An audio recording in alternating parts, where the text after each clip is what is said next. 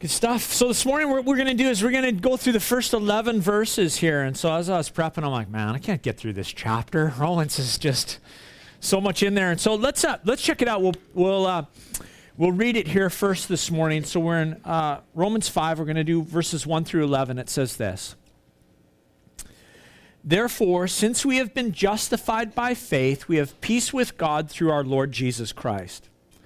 Through him we have also obtained access by faith into this grace in which we stand, and we rejoice in hope of the glory of God. More than that, we rejoice in our sufferings, knowing that suffering produces endurance, and endurance produces character, and character produces hope. And hope does not put us to shame, because God's love has been poured into our hearts through the Holy Spirit who has been given to us. For while we were still weak, at the right time, Christ died for the ungodly. For one will scarcely die for a righteous person, though perhaps for a good person one would dare even to die. But God shows his love for us in that while we were still sinners, Christ died for us.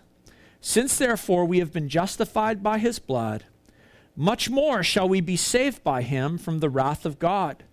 For if while we were enemies we were reconciled to God by the death of his Son, much more now that we are reconciled shall we be saved by his life. More than that, we also rejoice in God through our Lord Jesus Christ, through whom we have now received reconciliation.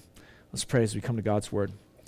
Lord, just thank you for your word this morning. We thank you for the privilege it is to come and just spend this time in your word. And Lord, as we study your word, we don't want to make the mistake of the Pharisees that you pointed out. You said to them, you diligently search these scriptures because you think by them you possess life, and yet you fail to see that these scriptures point you to me. And Lord, we want to be pointed to you this morning. And so, God, as we dig through the word, as we dig into the word, God, we pray that the Holy Spirit would just point us straight to Jesus, that we would center in on you, Lord, that we'd focus our lives on you. And Lord, we thank you for your word this morning. We just ask your blessing upon it in Jesus' name. Amen. So, hey, as we're diving in here, let's take a look with me for a moment at just the last two words of chapter 4. It says just this simple thing, our justification. Our justification. Those two words set really the agenda and the focus for where Paul is going to take this discussion now in chapter 5.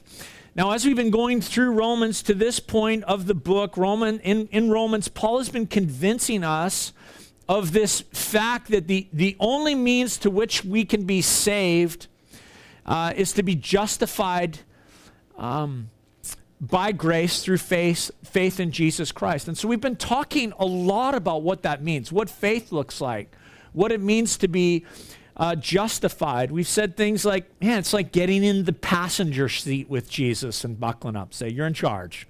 Let's go.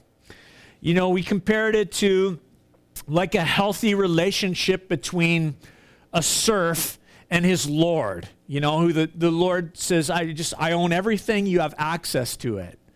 Come on in and take part in that. And Jesus is like that good Lord. He owns everything, and we become just simply the benefactor of his total goodness. We said things like that, and we said that faith expresses itself in undivided loyalty to Jesus. Undivided loyalty that results in new patterns of behavior in our lives. And we've said this, that faith is cannot simply be just this intellectual staircase that we ascend where we hold to certain doctrines or ideas or concepts or theology. Living faith in Jesus Christ results in a change of direction in your life. Living faith in Jesus results in the loyalty of your heart and the behaviors of your life expressing trust in his lordship, expressing trust in King Jesus. And now Paul's going to kind of take this in a little bit of a new direction. It reminds me of, you remember when you were a kid when your parents first gave you a key to the house? And it's like, wow, you're old enough to have some responsibility, to have access into the family home. It was a privilege and it was a responsibility to come home after school, maybe to unlock the door for your siblings and let others into that home. And all of a sudden, your perspective of the home changed. It was that sense where it was entirely new to enter into this home now, because you could walk in and you could have access to all the benefits of that family home. And when you were young, it didn't always result in great decisions, did it? If you think back, some of the things you might have done when mom and dad weren't home and you unlocked the doors, sometimes, you use that access in mature ways, and sometimes you use access in immature ways. You do stupid things. I remember one time, I've told you guys this story before, but it's a funny story, where I was asked to house sit. I was just barely 18, a few days. And so I house sat this home for 3 weeks while this family was away, and I was working, and they had lots of dishes in this home. And so while I went about staying there and house sitting, I just continued to use every dish. And as an 18-year-old, I never washed one dish for 3 weeks while I was there. And there were dishes on the counter and dishes on the island and dishes on the dining room table and dishes on the kitchen table. In fact, there were so many dishes, I thought, I guess I'll order pizza on this final night while they're away and do my laundry and clean this house before they come home. And the World Series was on, and so I was in my boxers because all my stuff was in the laundry, and I was going to start cleaning up, and all of a sudden I heard the garage door open. And these folks came home a day early. I did stupid things with the access that I was given. Sometimes that happens to us, right? But as we read about this in chapter 5, Paul is going to just share with us some of the practical benefits of our justification. It's like this. Here's the key to the house, man. You got a key to the house. So what do you have access to now? And he's going to just show us some of that. It's it's just like that same picture of discovering that we have access to the family home. The Father has given you a key, because you've been justified in his Son, Jesus. Justified. Our justification speaks of us being made as though we had never did it. Did what? We had never sinned. That's what justification means. It's like we have been made like we've never done anything wrong against the Lord. We're justified by faith in Jesus, meaning we are made acceptable in the sight of God, and because of Jesus, we have gained the approval of the Father, and the Father says, here's the key. Enter in. I'm giving you access to things. So let's check it out, what Paul tells us about. He says this in verse 1. Therefore, since you have been justified by faith, we have peace with God through our Lord Jesus Christ. By the way, when I left those dishes everywhere, the woman of the home said, I'm going to do it, I'll just load the dishwasher. She says, you don't get access to my dishwasher tonight. You got to wash them all by hand. Took me 2 hours. But we read here that one of the things that we have been given, as the Father has given us a key, is this: peace with God. We have been given peace with God. That's the first benefit of being justified by faith in Jesus, that we have peace with God. Now, when God's word speaks about having peace with God, it's talking about something that we have spiritually. Peace with God is a state of soul. Think about Adam and Eve in the garden and their relationship with the Lord prior to sin entering in, prior to them partaking in the forbidden fruit. And what they had with the Lord was this: they had peace with God. There was harmony in their relationship with the Lord. They walked with him.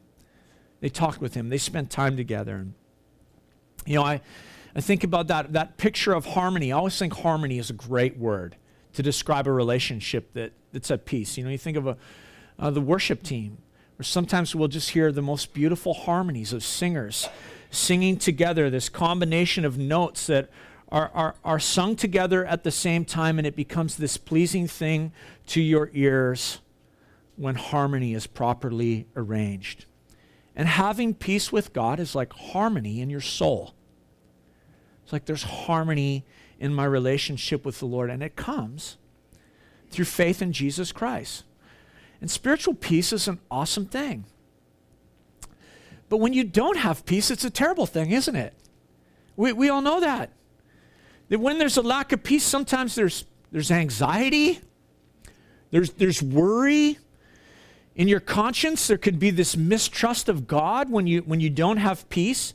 And when you come to faith in Jesus Christ, what you find is peace. The Lord gives you peace. True peace. Isaiah 9:6, you know that it calls Jesus. What Isaiah called Jesus, he called him the Prince of Peace.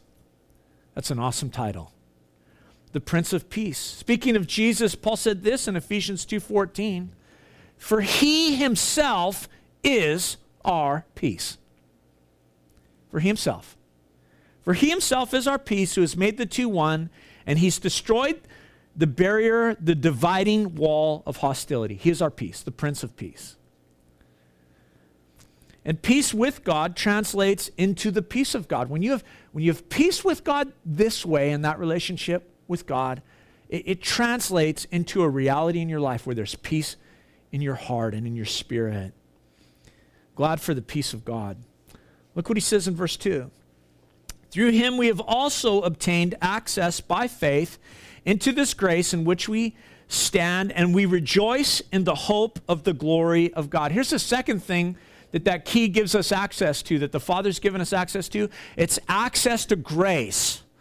Or I would say access to God. That's the second result of justification by faith, is access into grace, access to God, access to the unmerited favor of God. The door is open. That's what we discover here. That's what the Lord wants us to know. Because you put your faith in Jesus. I open the door. The door is open.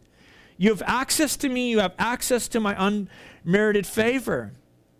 Now, if it was necessary for me to be righteous and for my works to be the key to that access point, the door would often be closed, wouldn't it? It'd be like, I've blown it.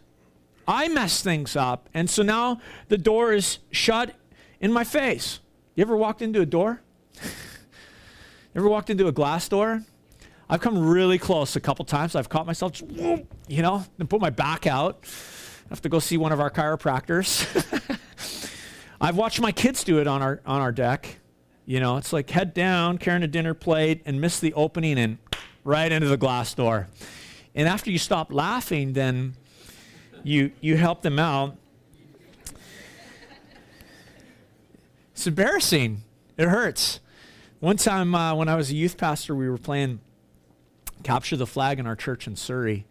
And we had this sanctuary. It was about twice the size of this one. And that was one team space. And then the other team had the rest of the church. And so it was all the doors were open. That was the idea of the game. And it was like we just terrorized the whole church. And I was coming down the hallway as we were playing the game, and I came to the side door of the sanctuary, and the door was closed. One of the teams had closed the door, trying to cheat. So I flipped these double doors open, and I yell, "Hey, don't close the doors. It's open doors." So, I come around again. The doors are closed again. So I flip the doors open. "Hey, leave the doors open." Come around again. They're closed again. I flip the doors open. "Hey, leave the doors open." The next time I come around, I had the flag in my hand. And I was running hard with kids behind me, and I came around the corner, and the doors were closed again. Whammo, man.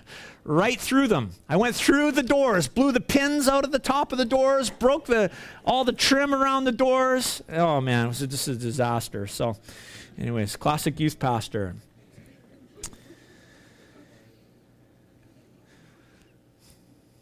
In the Old Testament, worshipers were kept from the presence of God by what? A veil. We know that. There was a curtain between the holy place and the most holy place. Access was cut off. The door was closed, so to speak. Only the high priest could go in there. If you entered into there, you were taking your life into your very hands to have access to the presence of God.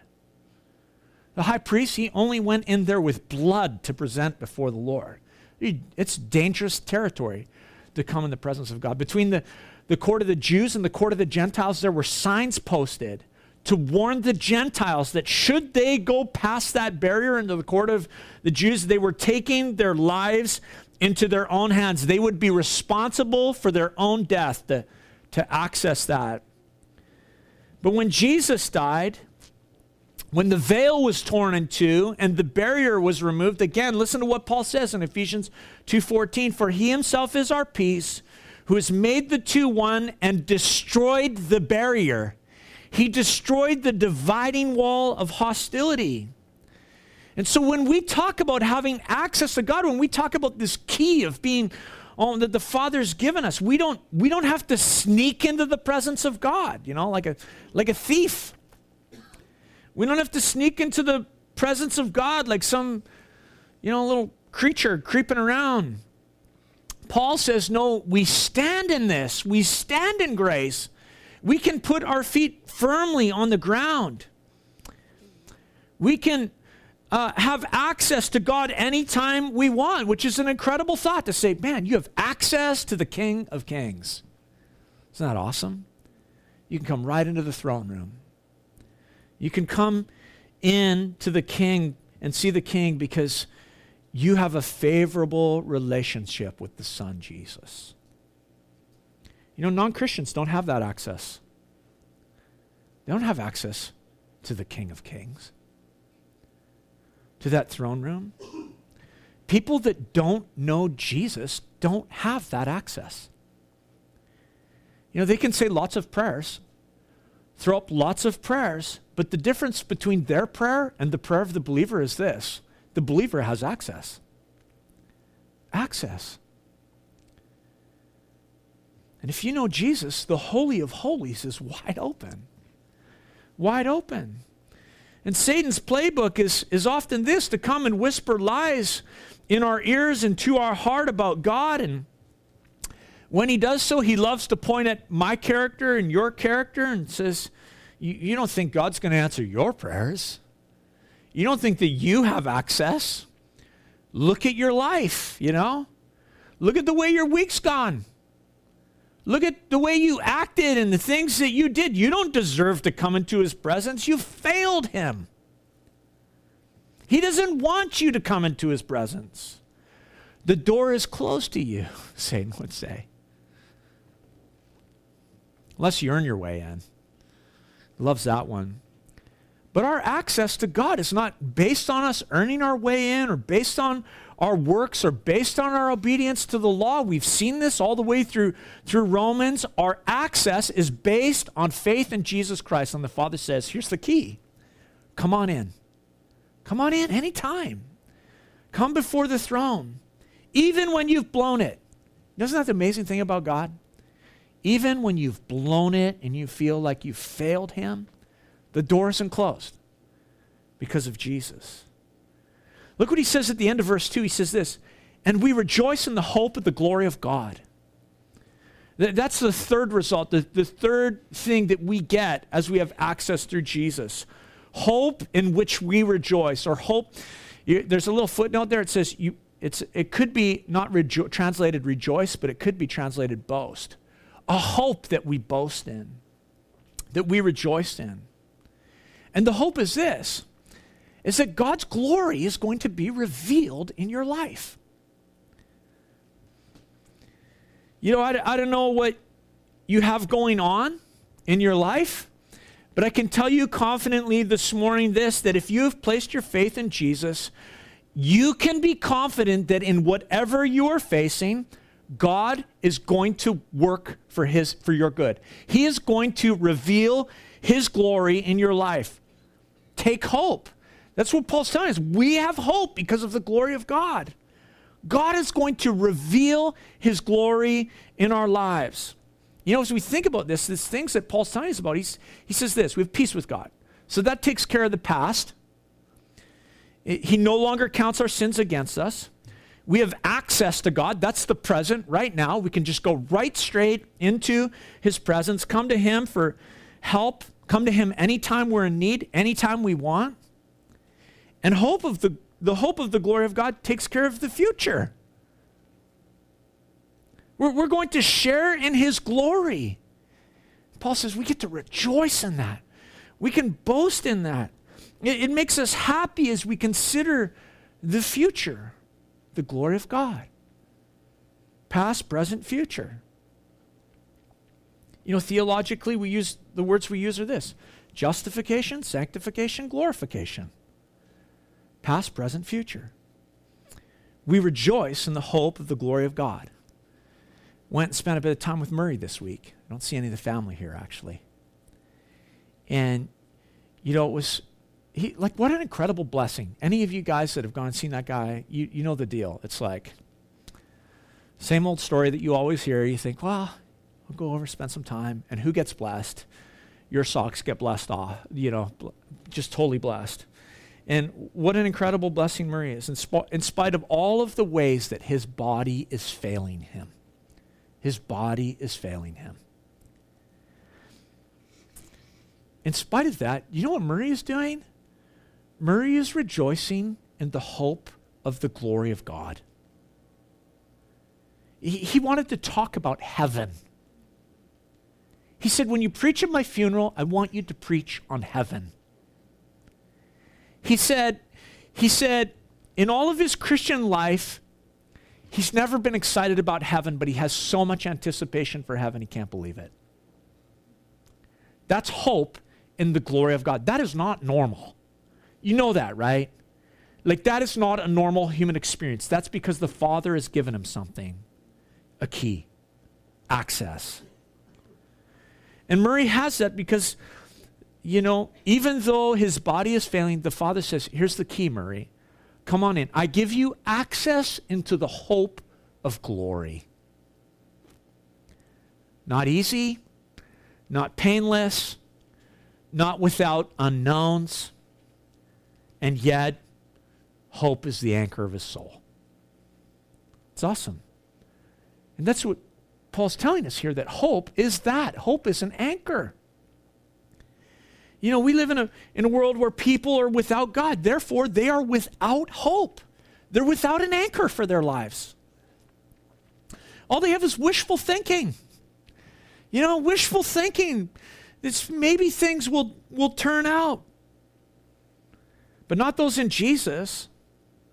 Those in Jesus have an anchor. They have an anchor for their soul, hope. It's absolute certainty. This isn't wishful thinking. Biblical hope is absolute certainty. Paul says this: you have the hope of glory. This is not a question. You have it. You have it. Christian hope is an anchor that will hold you steady when you are going through bad times, when you are going through storms, when the wind is battering you and threatening to dash your life upon the rocks. Hope in Jesus is an anchor that holds, isn't it? That's why Paul says what he says next. Check it out, verse 3. I'll just read the first part of it. He says this: not only that, we rejoice in our sufferings. Now, this is incredible, actually. Like, this is the fourth thing that this access that we have through this key that the Father has given us. It's this, a change of perspective, I call it. We rejoice in suffering. What? What are you talking about, Paul? I mean, do we find joy in our sufferings? Or can I be happy in the midst of hardship? That to me is the definition of real spiritual growth, when I can be happy in the midst of hardship. To have joy and to be thankful, even in the midst of the toughest things that life throws at you. I mean, come on, let's talk about this. Like, in reality, although we have peace with God, we realize this. Like, the Christian life isn't all, flowers and sugar plums and fairies and candy, and it's not easy. It's not easy. Jesus never promised us the journey to heaven is going to be on a feather bed. Did he? Glory does not come without suffering. The life of Jesus attests to that. There's a resurrection because there was a cross. There is life because one man died for us, and Jesus said, you're going to have to pick up your cross and you're going to have to follow me. So there's no promise of ease here. No promise of ease. You know, the runner puts stress on their body to train themselves to endure. You know, sailors, they go to sea. They get out there and they get on the water where there could be danger. Or soldiers go into battle. And here's the reality. Christians will suffer. In the Christian life, there will be suffering. You will face tribulations. But Paul says this, God will use those things to develop in you perseverance and character and hope. You know, I never ask God for trouble. I don't know about you. I don't ask him for trouble, but when I am in trouble and I need God, and suffering will do that, right? When he brings suffering, it will cause you to seek God. And because we've been justified, Paul says this, it changes our perspective on suffering. Rather than working against us, what we discover is this, is that we can rejoice because now suffering is working for us. That's important. You know, it's like the difference between being the employer or being the employee. When you're the employee, you work for someone else, but when you're the employer, others work for you. My dad, you guys know, lots of you know the story about my dad, like in his workplace accident almost 10 years ago now, where he lost his leg and just went through the depression and the physical suffering and the change of lifestyle and all the stuff that was involved with this terrible accident where he almost died. And my dad has told me many times now that for what that accident did for his relationship with the Lord, he says this, that if he had to, he'd do it all over again, and he'd not just give up the one leg, he'd give them both up to have what he has with Jesus Christ, how it changed his walk with the Lord. To me, that's incredible. My dad came to the realization that because he is in Jesus, the suffering was working for him. It was working for him, not he for it.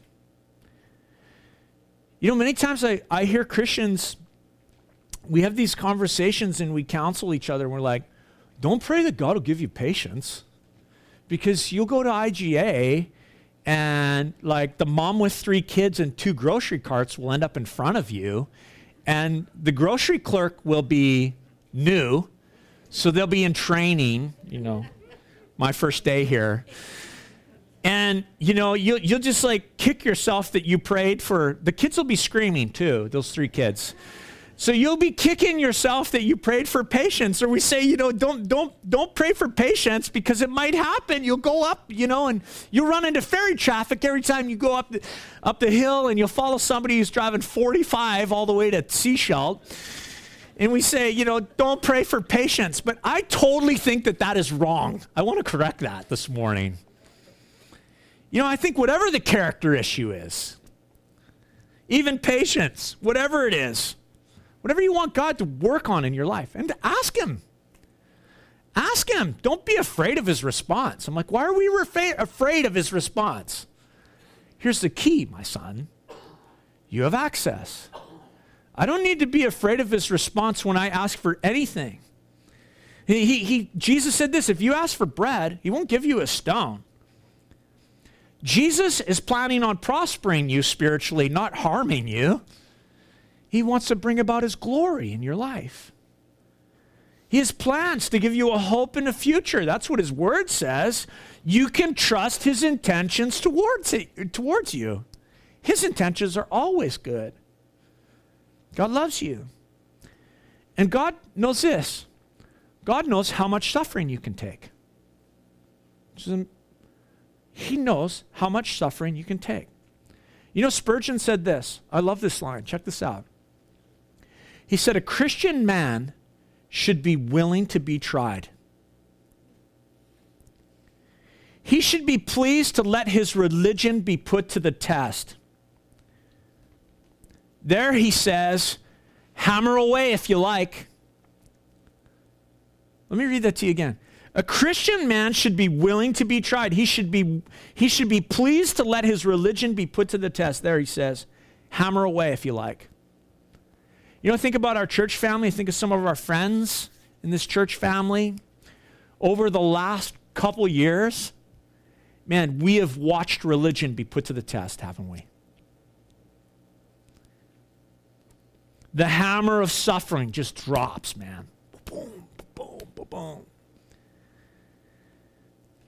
And time again, as we've seen that happen, you know what I've seen come forth? Gold. Every time, man. Neil and Deb, Simpsons, Brewbakers. Gold comes forth. Gold. The furnace of suffering. Oh, it's working for you. That's what we find out here. Look at how this verse goes on. Verse 3 again, he says this.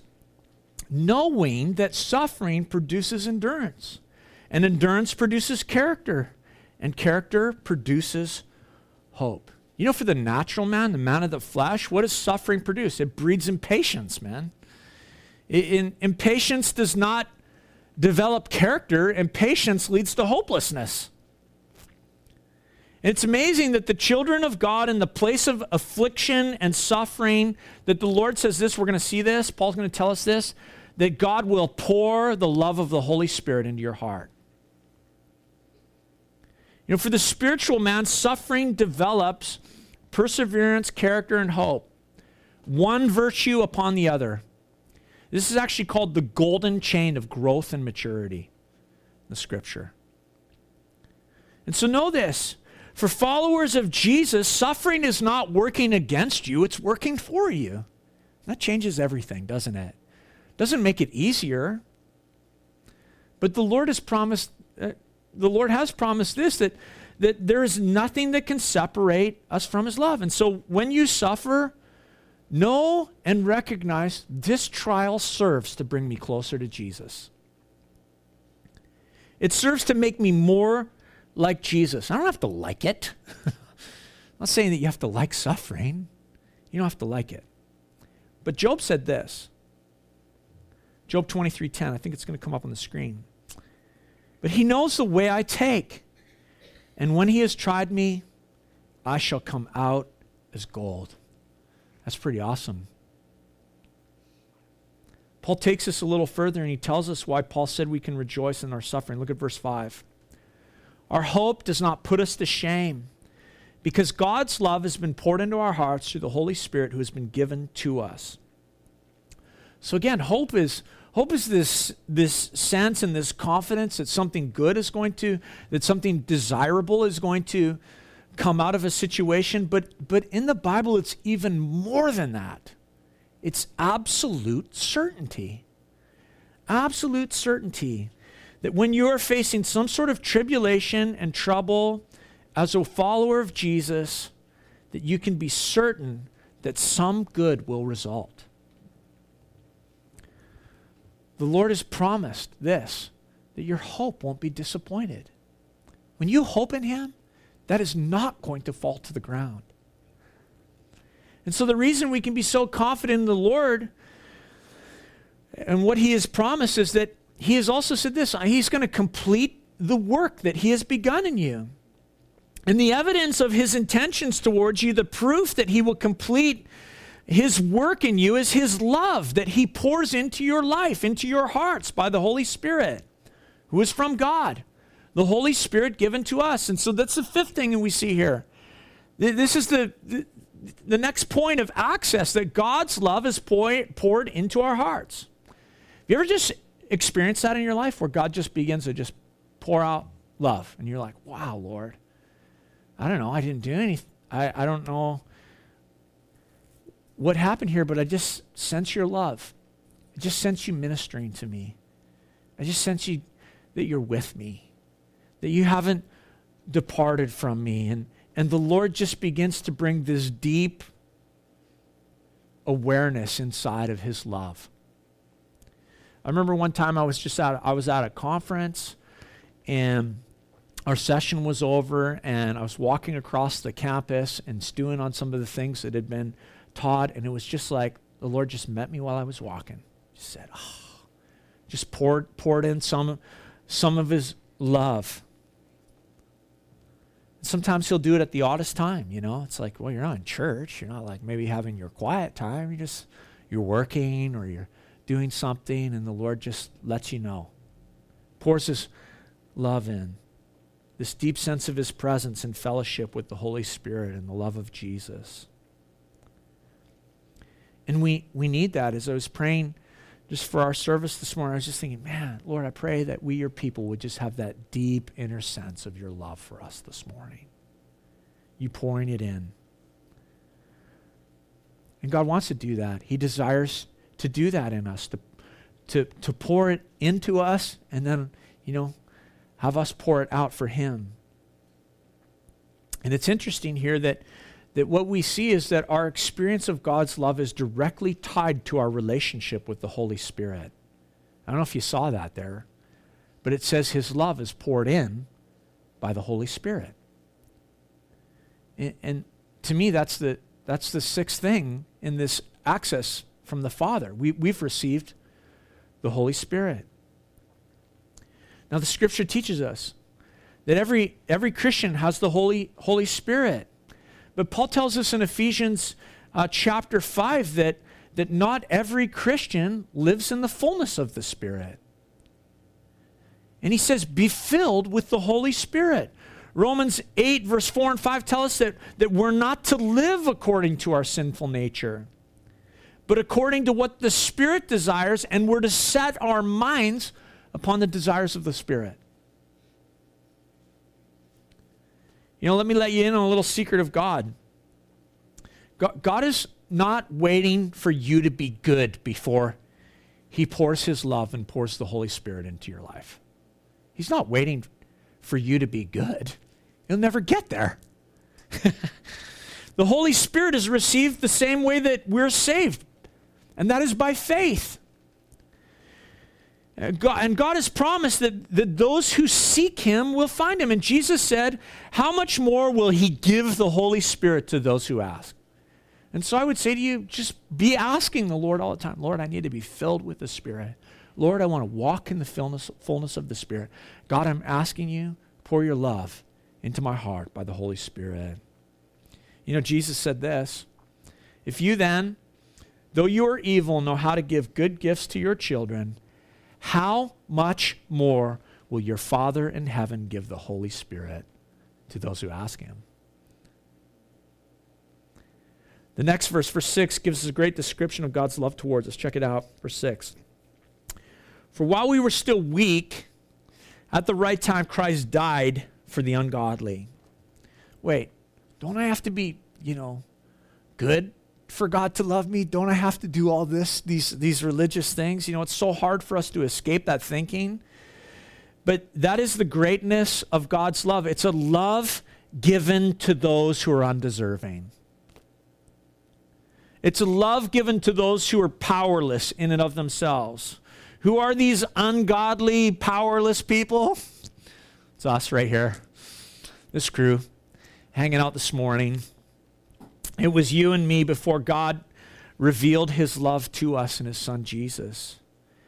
And God's ability, what we've been seeing in Romans here, is that God's ability to love us stems not from who we are, but from who he is. His reason for loving us is found in himself. Not in us. We're his creation, but his reason for loving us is found in himself because he is love. God is love. Look at verse 7. For one will scarcely die for a righteous person, though perhaps for a good person one would dare even to die. But God shows his love for us in that while we were still sinners, Christ died for us. You think about it, if Jesus only died for good people, he only, if the cross was only for certain people, good people, then really we couldn't understand what he had done.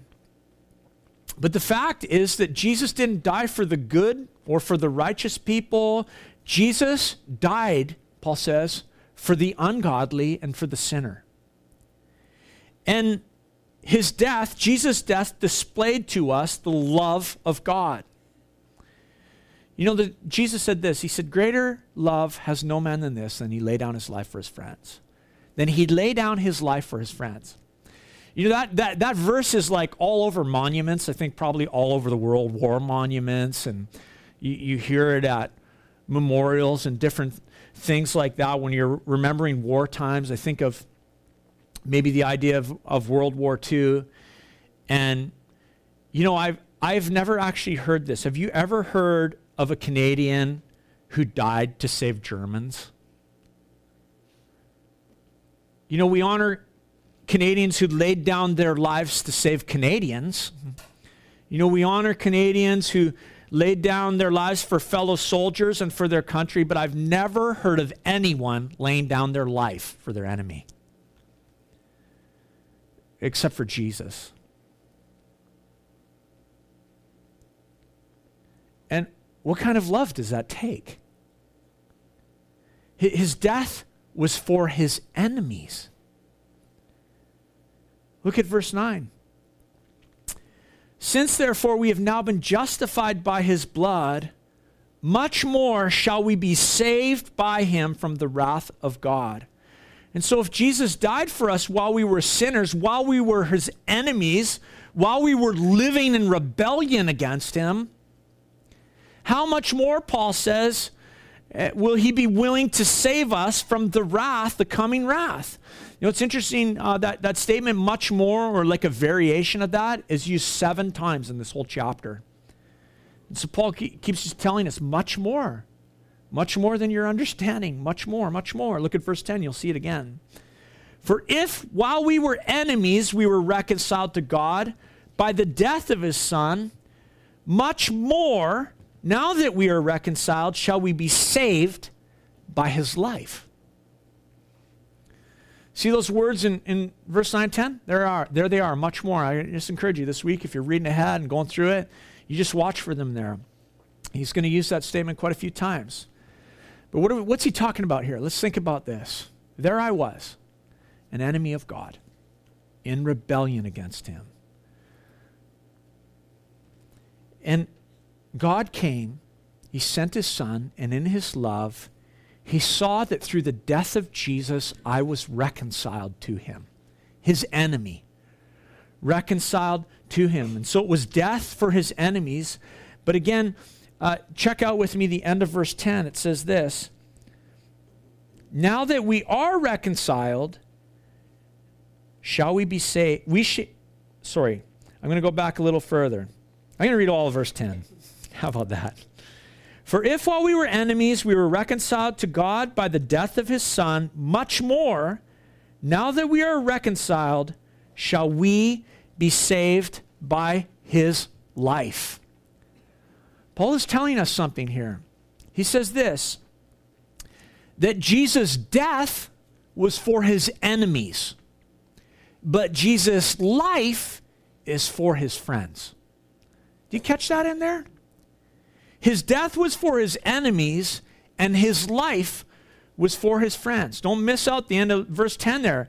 It's not just the death of Jesus that saves you, Paul's telling us. It's also his life. You were reconciled by his death, but he says, how much more will you be saved by his life? You know, if God would do that while I was an enemy, how much more will he do? If he will reconcile me while I'm his enemy, how much more will he do now that I'm his friend? That's the promise. How much more will he do? How much more will he do now that I've been justified? How much more will God do now that he has established a loving relationship with me and he's reconciled me through his death? It's no wonder that he says, in his word, he can do more than I can ask or imagine. I want to read to you Hebrews 9:28. It's going to come up on the screen here. It says this. So Christ, having been offered once to bear the sins of many, will appear a second time, not to deal with sin, but to save those who eagerly await for him. See, Hebrews 9, verse 28 is telling us this, that Jesus is coming again. That he's coming again, and he is bringing with him salvation. He is going to save those who are eagerly waiting for him. It's interesting thought, because what's that telling us here is this, is that we're to look forward to being saved. That there is a future aspect to our salvation. You know, when we talk about being saved, we talk about it, out of the past. All the time we talk about it out of the past. Often enough, we don't talk about being saved in the present or in the future. You've been saved. You are being saved. You are going to be saved. It's pretty awesome. The emphasis of the New Testament is actually this. It's always on the future. We always focus on the past when we talk about salvation. There's more about your salvation in the Bible that is future than is past. We tend to talk about salvation in this past tense, and we say this, when were you saved?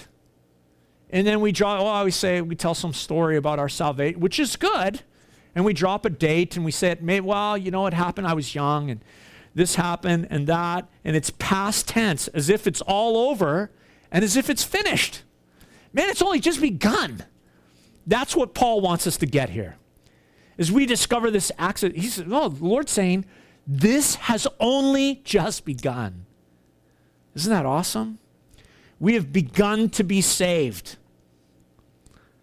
From the beginning, when my salvation started as a child, the Lord has been continuing to work on me. He has been continuing to save me. His word says that he has given us the Holy Spirit as a deposit, guaranteeing he is going to finish the work of salvation. Guaranteeing that he is going to bring it to completion. And Paul tells us, or Romans here, I was looking at this week, and I was thinking of this verse, Hebrews, and actually you'll see in Hebrews 9:28, if it's up there, something caught my eye. I can't see it now. Maybe it wasn't in Hebrews, but I thought I saw those words much more in Hebrews. It might be in the previous verse in 9:27. I thought, oh, wow. I wonder if that's evidence that Paul wrote Hebrews, because often we argue about who wrote the book of Hebrews. But when Jesus comes back, what he's telling us is that when he comes back, we'll be fully, completely saved. The work will be finished. We talk about our body. We're going to see this one as we move on in this text. My body, your body, is not saved in the sense that it still bears the marks of the past life. Death is still at work in this body. The redemption of the body is coming. It will be saved when Jesus comes. My body is going to be saved. And so as we think about these things, our relationship with the Lord is amazing. It's only just begun. Our salvation is past, it is present, it is future. Let's wrap up with this verse 11 here. It says this. More than that, what? There's more? Yes, Paul, there's more. More than that, we also rejoice in God through our Lord Jesus Christ, through whom we have now received reconciliation. He says this, in Jesus, we have received reconciliation. That's right now. That's present tense. That means we have been brought back into relationship. Where we were at war with God, where we were living in rebellion against him, living as God's enemy, Jesus came, he made peace, the Prince of Peace. He himself is our peace. He made the two one. He reconciled us to the Father.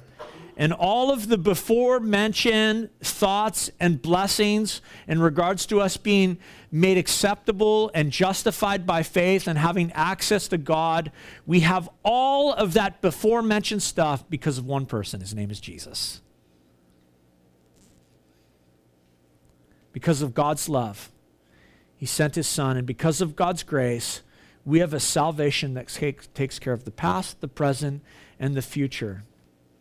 Jesus died for us, but the great thing is that Jesus also lives for us.